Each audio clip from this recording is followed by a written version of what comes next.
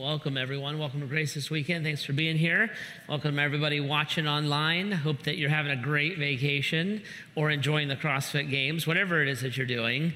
But it's good to be together. My name's Jeff. If we haven't met before, I'd love to meet you and say hi to you. And excited to jump into a new series this weekend. So we're going to go down this path of thinking about with or without. What are things that I should introduce into my life that I want to live with? What are things that I should push out of my life that I need to live without? And ultimately, of course, always is, what does God say? What does God say are things that should be introduced into my life that will help me to live the life that He's called me to live, be the person He's called me to be? And what are things that I should push out of my life? The Bible would say it this way: things I should rid myself of, or ways I should renew my mind, think differently, or maybe things I should flee from, things that I should live without in my life. What do I bring in and what do I push out, right? And we looking and saying that there's a lot like that. There's habits, there's lies that we believe, whether about ourselves or even cultural lies. There's secret sin that we have that we may need to push out of our life. And then there's biblical practice. There's God's truth that I would lock on to instead of these other things I'm locking on to. And it's a part of the Christian life. It's bringing things in, pushing things out, and allowing God to renew me and to make me into the new creation that He offers to make me through my salvation, all right? And so we want to look and say, what do we live with, live without? About 4 or 5 years ago, I got a kidney stone. And if you've never had a kidney stone, you're welcome. Like, you don't want one, right? And so I got a kidney stone, and it's a miserable, miserable thing. And after I got a kidney stone, I decided one of my goals in life is to not have a kidney stone, right? And so I got a kidney stone, and I, after kind of it passed and things like that, I went to my doctor, and I said, Doc, I said, why did I get a kidney stone? And how do I never have that happen again until Jesus comes back? And she said, well, let me run some blood work. So she ran some blood work and did some tests and came back. And apparently there's different types of kidney stones. And so I got this unique variety of kidney stones that really only really super attractive people get. And so I got that kind of a kidney stone. And she said, well, you have this kind of kidney stone. I said, what would I do to not get that type of kidney stone before again? And she goes, well, the good news about your type of kidney stone is there are some things that you can do that kind of will help prevent them. And I said, like what? She goes, well, the number one cause of this type of kidney stone is dehydration. And she goes, how much water are you drinking? And I said, by water, do you mean like liquid? I drink a lot of liquid, like all day, every day. She goes, no, like water. And I said, like, do you mean like it started off as water and then the chemicals were added into it and I put it in my body? And she's like, no, just like normal, clean water. I said, I drink a lot of water that has been filtered through coffee grounds. I drink a lot of that. She goes, Jeff, she goes, how much coffee do you drink a day? And I said, I don't drink more than a pot or two a day. And she goes, do you put anything in it? I was like, the only thing I put in it is a significant amount of refined sugar and chemical creamer. Whatever the gas station has available, I put in my coffee. And she goes, how much? I said, well, think of it as like a hot milkshake. That's kind of how I like my coffee. She goes, Jeff, she goes, you have to cut back on coffee. That much coffee is dehydrating you. And I was like, whoa, doctor, if you are a doctor. Now you're talking about me changing and doing something I don't want to do. She said, you're addicted to coffee. I said, I'm not addicted to coffee. I just need it to function. I'm completely not addicted to coffee. She goes, I don't think you understand how much you're drinking and how much you drink coffee and diet soda and you don't drink water and that it dehydrates your body. I said, well, I think you're right. And she said, listen, she goes, this is what I want you to do. She goes, I want you to keep a coffee journal for 2 weeks. She said, I want you to write down every time you write coffee, and I want you to measure how much sugar and how much creamer that you're putting in your coffee. I said, okay, if that will help me not get another kidney stone. And she's like, I think we could be on the right track here. So I did. I wrote down every time I had coffee, and I started to measure all the sugar and all the cream that I put in my coffee. And I came back to her, and 2 weeks later, and she said, what did you find? I said, I found that I have an issue. I have a real issue. And she says, let's do this. You can have coffee, and you can even have some cream and sugar. She goes, but let's supplement like 80% of this was just like water. And she goes, I think if you do that, you'll be hydrated, and your type of kidney stone, she goes, I think it'll help you a lot not get another kidney stone. So I did what she said. I let her diagnose me.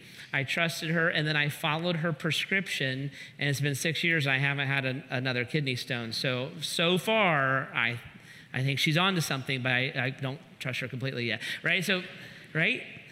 Spiritually, this is what happens, where we would look and say, there's things I've introduced into my life. They're familiar. They're comfort. I look forward to them even. They're even pleasurable.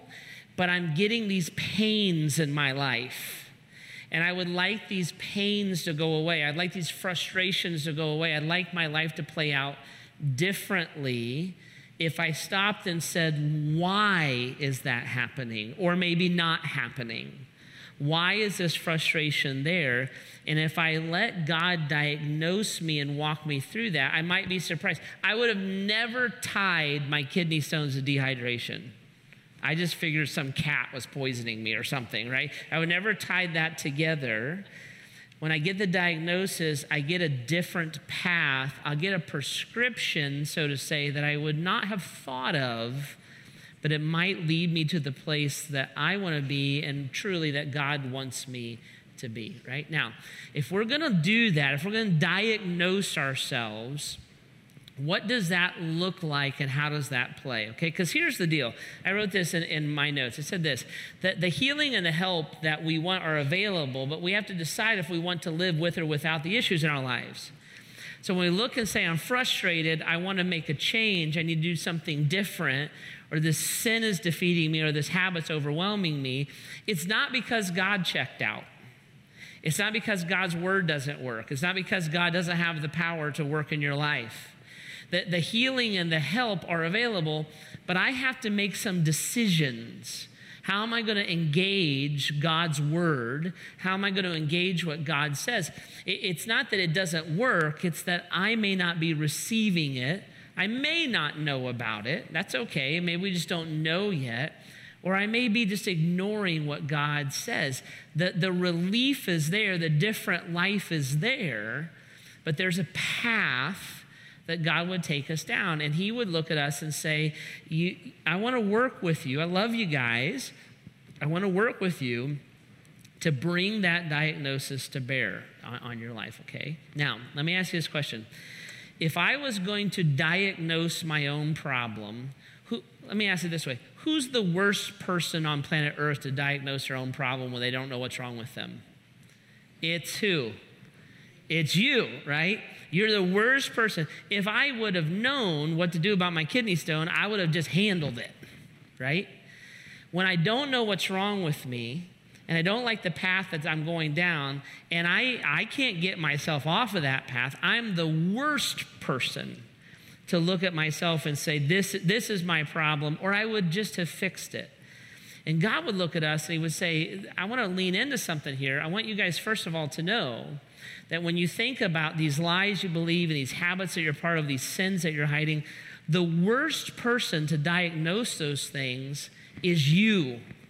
In fact, the last person you should trust when it comes to diagnosing those things is yourself. And God actually says this in Jeremiah chapter 17:9.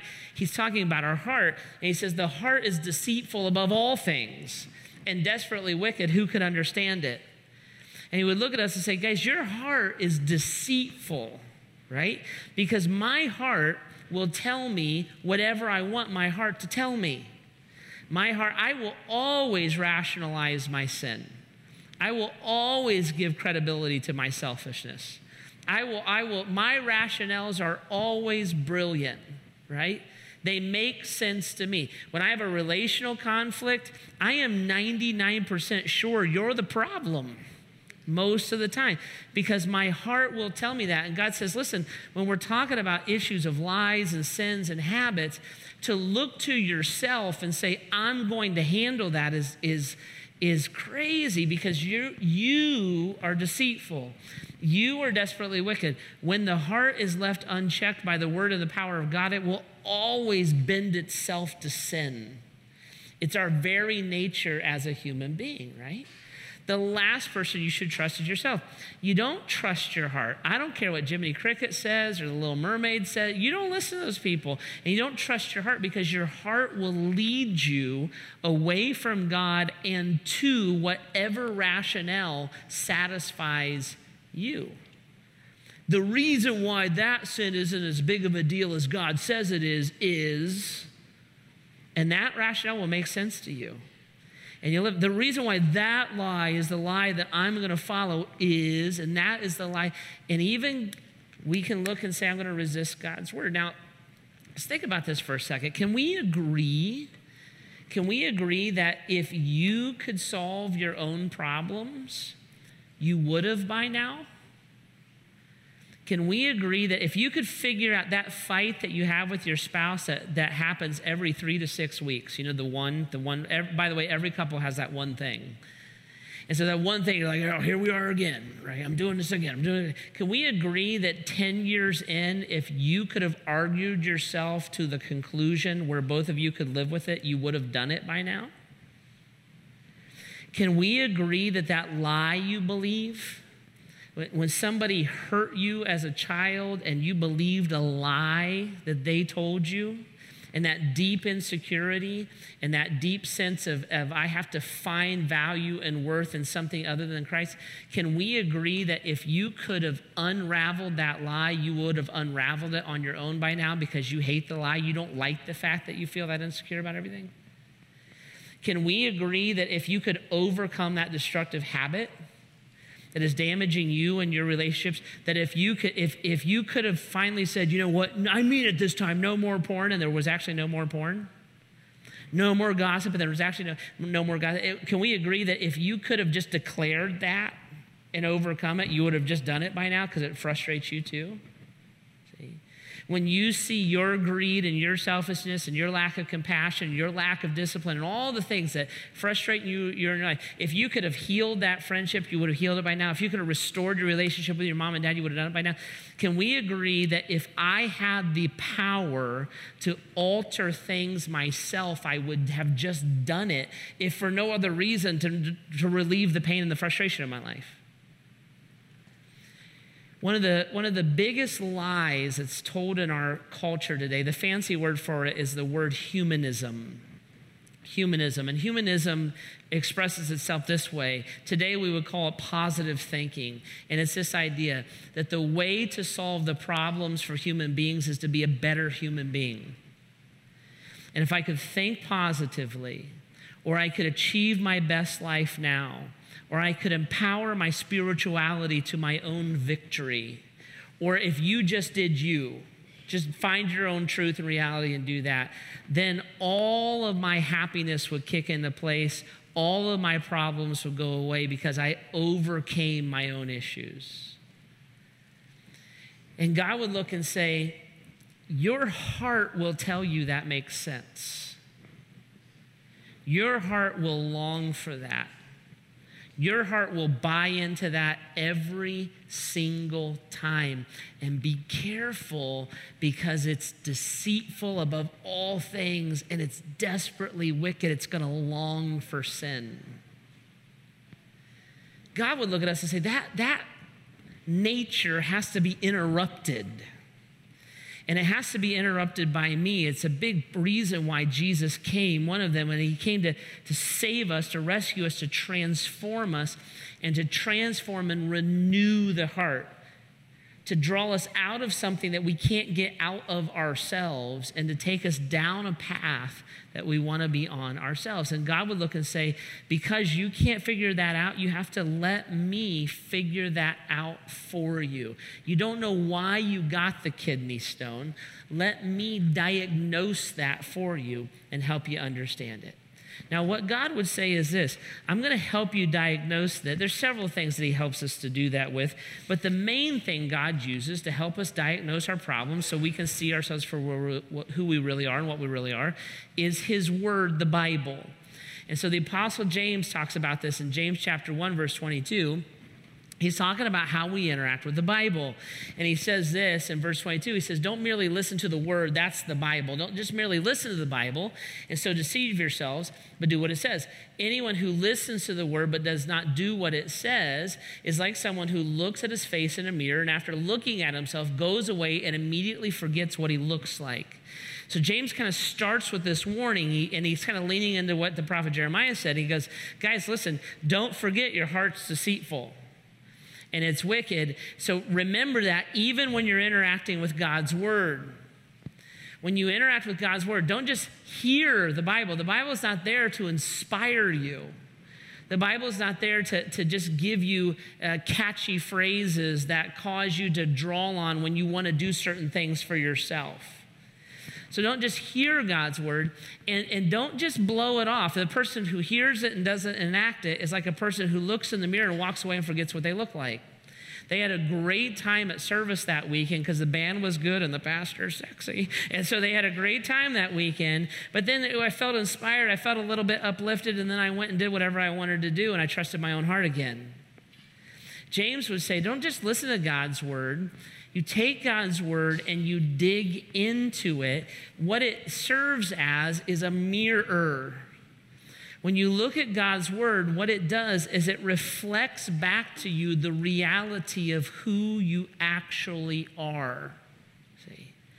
When I look at God's word and I think, man, I'm a really good person, God's word will look at you and say, actually, your heart is desperately wicked. Man, I just have the best intentions of the world. God's word will look at you and say, actually, you're naturally selfish. It just reflects back. When you look at a mirror is not judgmental. A mirror doesn't have an opinion. A mirror doesn't have an agenda. A mirror doesn't have an intention. All it does is tell you what is looking into it. And the scripture says God's word, we use it that way.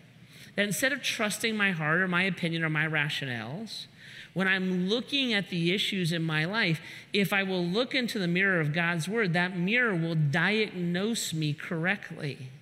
But if I walk away and forget what I look like, it will damage me. When I was a teenager, my mom was looking in the mirror one day, and she was looking in the mirror. She saw these spots on her nose, right? And she put her makeup on, went to work, and next day she looked in the mirror, she noticed them again. And she did this for a couple of weeks, and she noticed that they were getting bigger, they were getting darker, the edges were kind of rough and weird. And she looked at that and she said, I should go see the doctor. The mirror is telling me something. She went to the doctor, she found out she had skin cancer on her nose, right? The mirror didn't judge her. When she looked at the mirror wasn't like, Phyllis, with your complexion, what are you out in the sun for? Right? The mirror wasn't patronizing. Phyllis, you're getting older. Those are age spots. See? The mirror didn't have an agenda. The mirror just showed her what the reality of her life was. If she would have ignored the reality of her life, all kinds of bad things happened. But when she allowed the mirror to tell her the reality of her life, she went to the physician. I see something in the mirror. And that something isn't something that I should just run rampant in my life.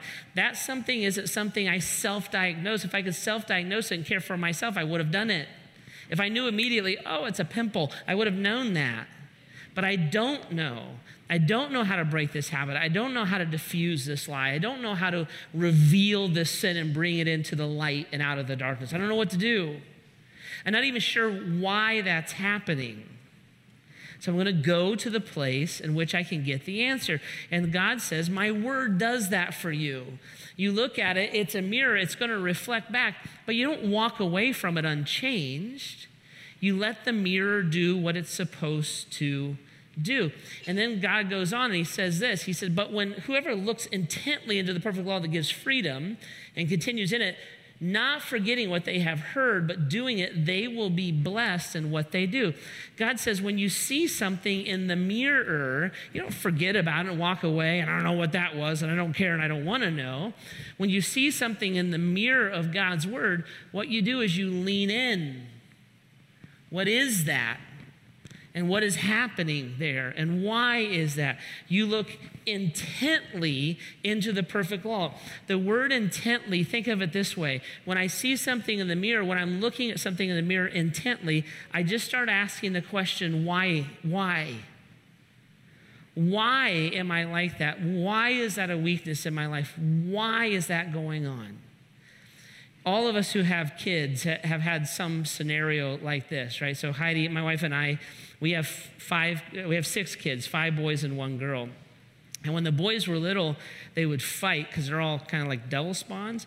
And then my daughter, she prayed and sang songs of Jesus most of the time, so she never did anything wrong. But my boys are evil. And so they would fight, and this is what would happen. When they were little, they would get in this fight, and I would go to them. One of them would hit the other one, and I would go to them, and I would set the aggressor down, and I would ask some version of this question: why did you do that? Why did you do that? And my sons would say to me some version of this answer. What would they say, parents? I don't know. I don't know. Why did you hit your brother? I don't know. Why did you steal the cookie? I don't know. Why did you shave the cat? Right? Well, you taught me to, Dad. You're a good boy, right? So, why did you do that? I don't know. Now, when they're little, it's no big deal, right? I'm going to explain to you, just a little kid. I'm going to teach you. I'm going to help you understand why. We're going to look intently into this problem. Now, as they get older and they become teenagers and something happens, they sit them down. Why did you do that? I don't know. Their voice changes. I don't know. Well, honey, why would you do that? I don't know. Well, why would you hit your brother? I don't know. Right? Now, when you're 50, why'd you cheat on her, man? I don't know. Why? You had a beautiful family. Why did you make that decision? I don't know. Your life was going down a great... Why did you self-destruct your life? I don't know. Why is this habit still dominating you? I don't know. See, all of a sudden, the I don't know question becomes a dangerous, devastating question.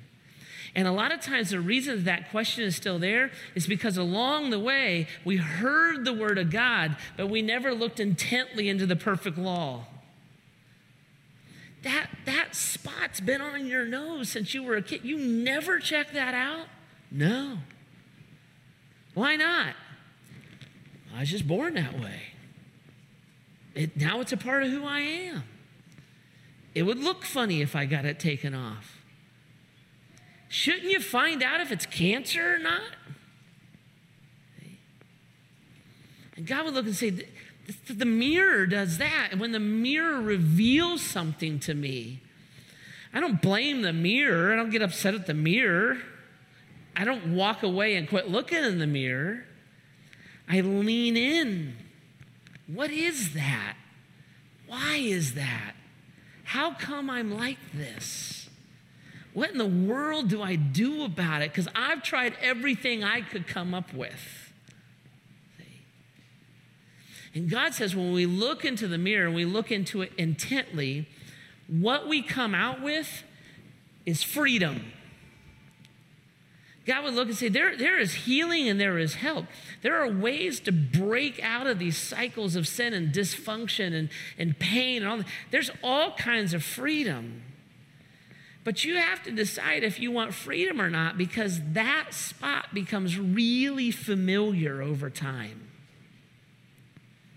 And I want to give you something different. I want to set you free from it. I want to bless you. But you have to interact with the mirror the way the mirror was designed to be interacted with. Because all it's doing is showing you reality. And accepting and embracing reality, that's the decision that you have to make. See? Now, guys, what's going to happen is over the course of this series, we're gonna dig into God's word, and you're going to find some reality pointing back at you. And I tell you, it's going to be a little ouchy. I'll just be honest with you. Right? It's going to be a little ouchy. And so if you don't want, to have any ouchy stuff spiritually, you should probably skip church for the next few weeks, because it's going to be what's going to do. But it's not going to be ouchy because Jeff, tells you 10 things that's wrong with you. All we're going to do is look in the mirror. And we're going to look at the things that are in our lives, and we're going to hold them in front of the mirror of the Word of God and let God's Word and the Holy Spirit define for us whether they should be in our lives or out of our lives. We're going to let God's Word do the diagnosing, to walk us through the problem and to write us the prescriptions, right? And some of these areas we're going to look at, the lies we believe, the habits we have, the secrets that we hide, they are familiar things to us. Things that have been welcomed into our lives, lots of coffee with way too much cream and sugar. Jeff, when did you pick up the habit of drinking 2 or 3 pots a day? I didn't have an answer to that question. I was like, I don't know. I've kind of just always done it. Oh, like in your baby bottle? I don't know. My mom was from Kentucky. I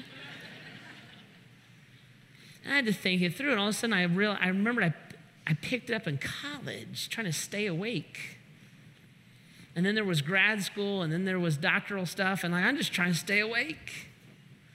And then it became a familiar thing, and then it became the first thing I longed for in the morning, and then it became a comfort, and then it became a reward, and then it became the thing that kind of put me to sleep at night. And it just overwhelmed my system. It was normal, it was natural, it was easy. I never thought it was making me sick. In fact, I read an article one time, it's good for your liver, right? And suddenly, something interrupted that motivated me to do something different. The pain and the frustration of a kidney stone, I will pretty much do anything to not get another kidney stone. It hurts that bad. I need you to walk me through it, Doc. Because if I could have avoided that pain on my own, I would definitely do that myself. But since I don't even know where it comes from, and now you're giving me this very intrusive prescription that I would never choose, I want to accept that. Because I don't want to go back there again. I'm going to look intently, find out why, and follow the course that God has laid out for me. It's interesting. In the verse right before these, in verse 21, James said, he tells us to get rid of a few things. So he actually says, rid yourself of all moral filth and all this other stuff that's ungodly. And then he says this, he says in this, and kind of in this tone, he says, you need to be without these things in your life. And what you need to do is this: when you pull these things out of your life, this moral filth and this ungodly way of thinking, what you need to do is pull those things out of your life, and then what you need to add into your life is actually the Word of God. So he says it this way. He says, rid yourself of all these things and then humbly accept the Word planted in you. I'm going to pull out these lies. I'm going to insert truth, God's Word. I'm going to pull out these things I believe they're just my opinions and my life experiences and the way I grew up, and I'm going to insert God's truth. I'm going to be without these things, but I want to be with these things, right? He says you need to humbly accept the Word of God planted in you. Now, what does humbly accept means? Humble is the idea of laying aside my rights. I have the right to believe whatever I want to believe. Go for it. It's America. I have the right to my own opinions. I have the right to my life experiences. I have the right to my preconceived ideas. You can believe whatever you want to believe. I'm going to lay that aside. All that I ever thought was true and normal, all my opinions and worldviews that everybody agrees with, I'm going to lay that aside, and I'm going to accept God's Word. I'm going to welcome that into my life and allow that to be the definer of truth in my life. So accepting God's word, what does he mean by this? And this is, by the way, this is the process that we're going to go through for the next few weeks. We're going to go through this without process, okay? So I'm pulling out that stuff, I'm humbly setting aside, and then I'm bringing in what am I accepting? Well, God would say, if you want to have a new victory and a new change in these things, the first thing you have to do is accept my diagnosis. That the issue is not your behavior. The issue is not your spouse. The issue is not your parents. The issue is not your culture. The issue is not your addictions. The issue is actually your heart. God says this in Romans chapter 3, verse 23, for all have sinned and fall short of the glory of God. The problem is that your heart is sinful. It's deceitful and desperately wicked. And at the core of all of your struggles is this battle between your old nature and God's desired new nature. It's not the way you were raised. It's not the way you were born. It's not the things you have habitually done. Not at its core. See? At its core is an issue of the heart. And if we do not allow God to transform and change the heart, then the external behaviors of our heart expressions will never be altered anyways. See? So God says we have to start there, right? The issue is that you're dehydrated. That's the issue. And I have to accept that diagnosis if I don't want to go through that pain again. So God would say, let's have a heart conversation. This is not 10 ways to improve your life. This is not 5 steps to positive thinking. That's not what any of that stuff is. You can watch those guys on TV. You won't find it here, right? So this is the real conversation about what's going on in your heart. Accept God's diagnosis. Now here's the second thing. Humbly accepting the word of God planted in me is accepting what God says about me. And the second thing is this, I got to trust the physician. I have to accept the diagnoser of my issues. I love this passage, Jesus' words, John chapter 3, verse 17. He says this, for God did not send his son into the world to condemn the world, but to save the world through him. I got to trust why God is telling me the things that he's telling me. Listen, God is not out to get you. He would have got you. He knows what you did last night, last weekend, and last summer. If God wanted to nail you with a lightning bolt, you have given him countless reasons to nail you with a lightning bolt. He did not come to the world to condemn the world. We have condemned ourselves in our own rebellion and independence and sin. Jesus came to rescue us from our sin, to rescue us from ourselves. The heart of the physician is not to hold up the mirror and say, here are the 31 things that are wrong with you, dummy. Here's a 15 reasons why you're a jerk. You know what your problem is? You have the sin that nobody wants to have. It's not what the word is doing. It's not what the mirror is doing. God judges our actions and judges our heart. He is not judgmental about it. He's not there to accuse you. Actually, the devil is the one who does that. He's not there to condemn you. We're condemned. He's there to save us. So when God looks at us and says, we stand in front of the mirror and the mirror says, there is something wrong on your nose. God is doing that because he loves you. Your moral activities are going to damage your soul. You're just trying to control me. Now, if I want to control you, it's pretty easy. I could create you, and so I could turn you into a cat, transfer you to Michigan, do all kinds of horrible things, right?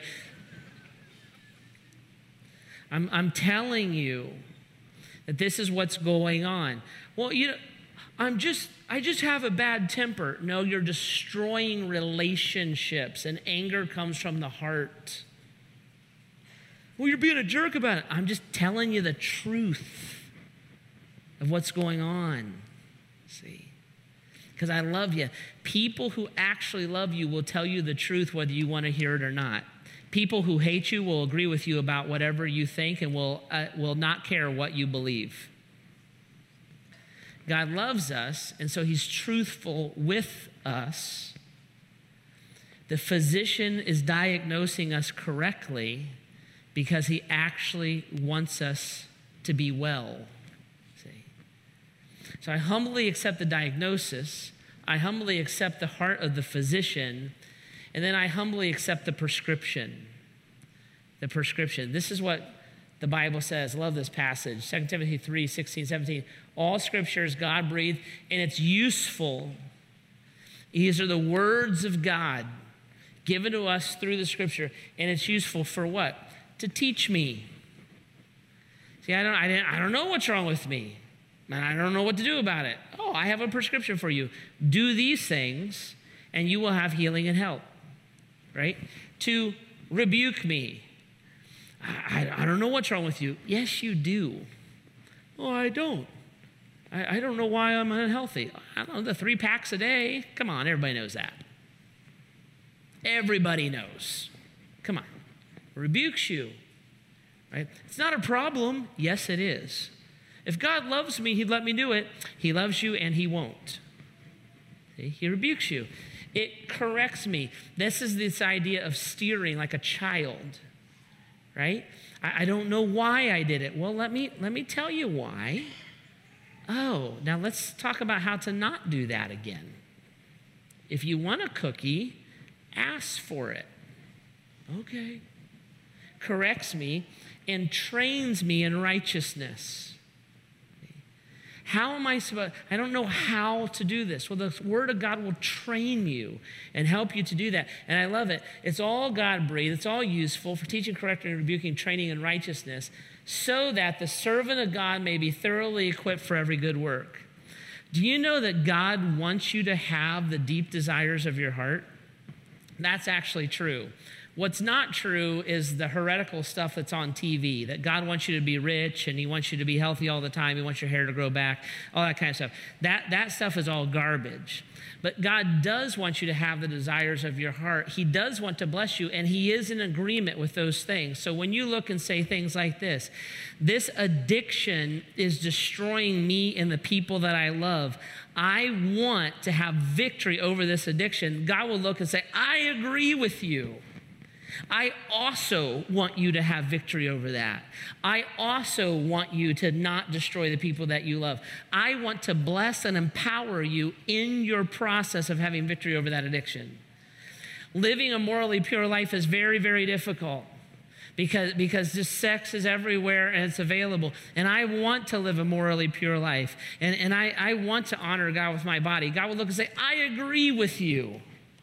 I also want that for you, because a sexual sin is not just against another person, it's actually against yourself. That's why it's so destructive and has so many ramifications. I want you to have the same freedom that you want to have. I want to disciple my kids, but I don't even know who my dad is. He's a jerk. He walked out of me. I know nothing about being a father, and now I'm supposed to be a pastor of my own home and lead my own children spiritually. I wouldn't even know where to begin. Oh, I want you to be able to do that too. I will train you and empower you. We want to have a great marriage that our kids would long for and it models things, but we just both came from dysfunctional homes, and birds of a feather dysfunction together. That's how we found each other. We don't even know how to do that, but we want it. I want that for you too, God might say. And I want to bless you with that. I want to empower you for that. I want you to be thoroughly equipped for every good work. And the process of bringing that about in your life starts with the mirror. It's not behavior modification, it's heart transformation.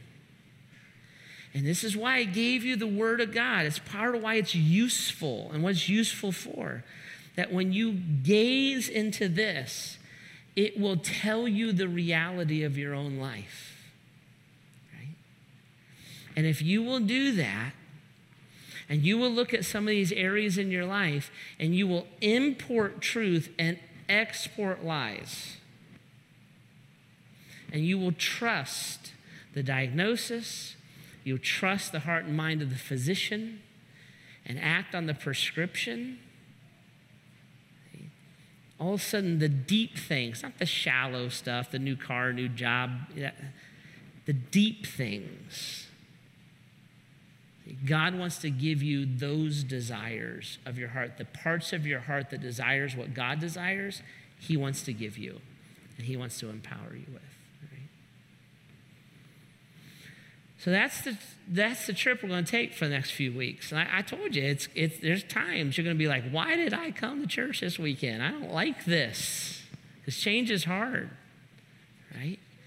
And there's areas of your life that you're used to, you're familiar with. Sin and habits and secrets become friends. And I don't know if I can dislodge these things or not. But if you look and say, you know what, it's time to do this. It's time to change. I want to know God. I want to know like the power of his resurrection.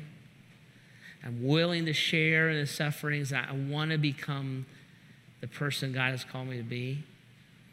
I think in these areas that we're going to kind of map out for the next little bit, that this is going to be helpful. All of this starts in the mirror. And whether it's the conversation we're going to have for the next few weeks or the rest of your life and your interaction with God and people, it starts with the mirror. And allowing God's word not to be just a hearer of the word, but a doer of it. Importing that truth, exporting the lies, and making the truth the foundation of our lives as we move forward. All right? Okay.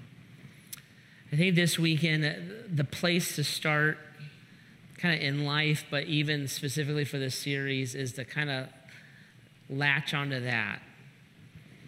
Maybe a couple things to pray about would be this. Maybe it's just time to change. Where you've looked and the cycles of sin and secrets and lies, you just are done. And you look and say, I actually need to give myself to this. I've been trying to do it. It doesn't work. If I could have solved it, I would have solved it. So maybe praying and saying, God, I want to change, or God, reveal to me what needs to change within me. It's a place to start. The second prayer maybe you could pray is this one. God, help me to be humble. Help me to be humble. What I think, what I feel, and what our culture says is fine is irrelevant. It's completely irrelevant. Who God is, what he says, and the life he calls us to is the only thing that's relevant. So maybe praying, God, help me to humbly accept your word and point out to me and help me to surrender the arenas of pride within my heart, the parts of my life I don't want to give to you. Maybe ask God just to open those doors and to give you kind of a season of spiritual growth and victory here as we move forward, okay? Let me bow our heads and we pray for a little bit. Band will come out, give us some quiet moments to reflect. Jesus, would you help us with this? Would you show me and my heart? God, I do this all the time. I have secrets. I have attitudes. I have falsehoods. I have bad motivation, the whole 9 yards. God, I want to serve you. I love you. And I need to lean into your power in fresh ways. And so, God, for all of us, would you show us those things about ourselves? Would you help us to yield them to you? And Holy Spirit, as you reveal those things and bring the word of God to bear, would you start changing us? Help us to be the people you've called us to be. In these moments, God, would you press in a unique way? We ask these things in your name, Jesus.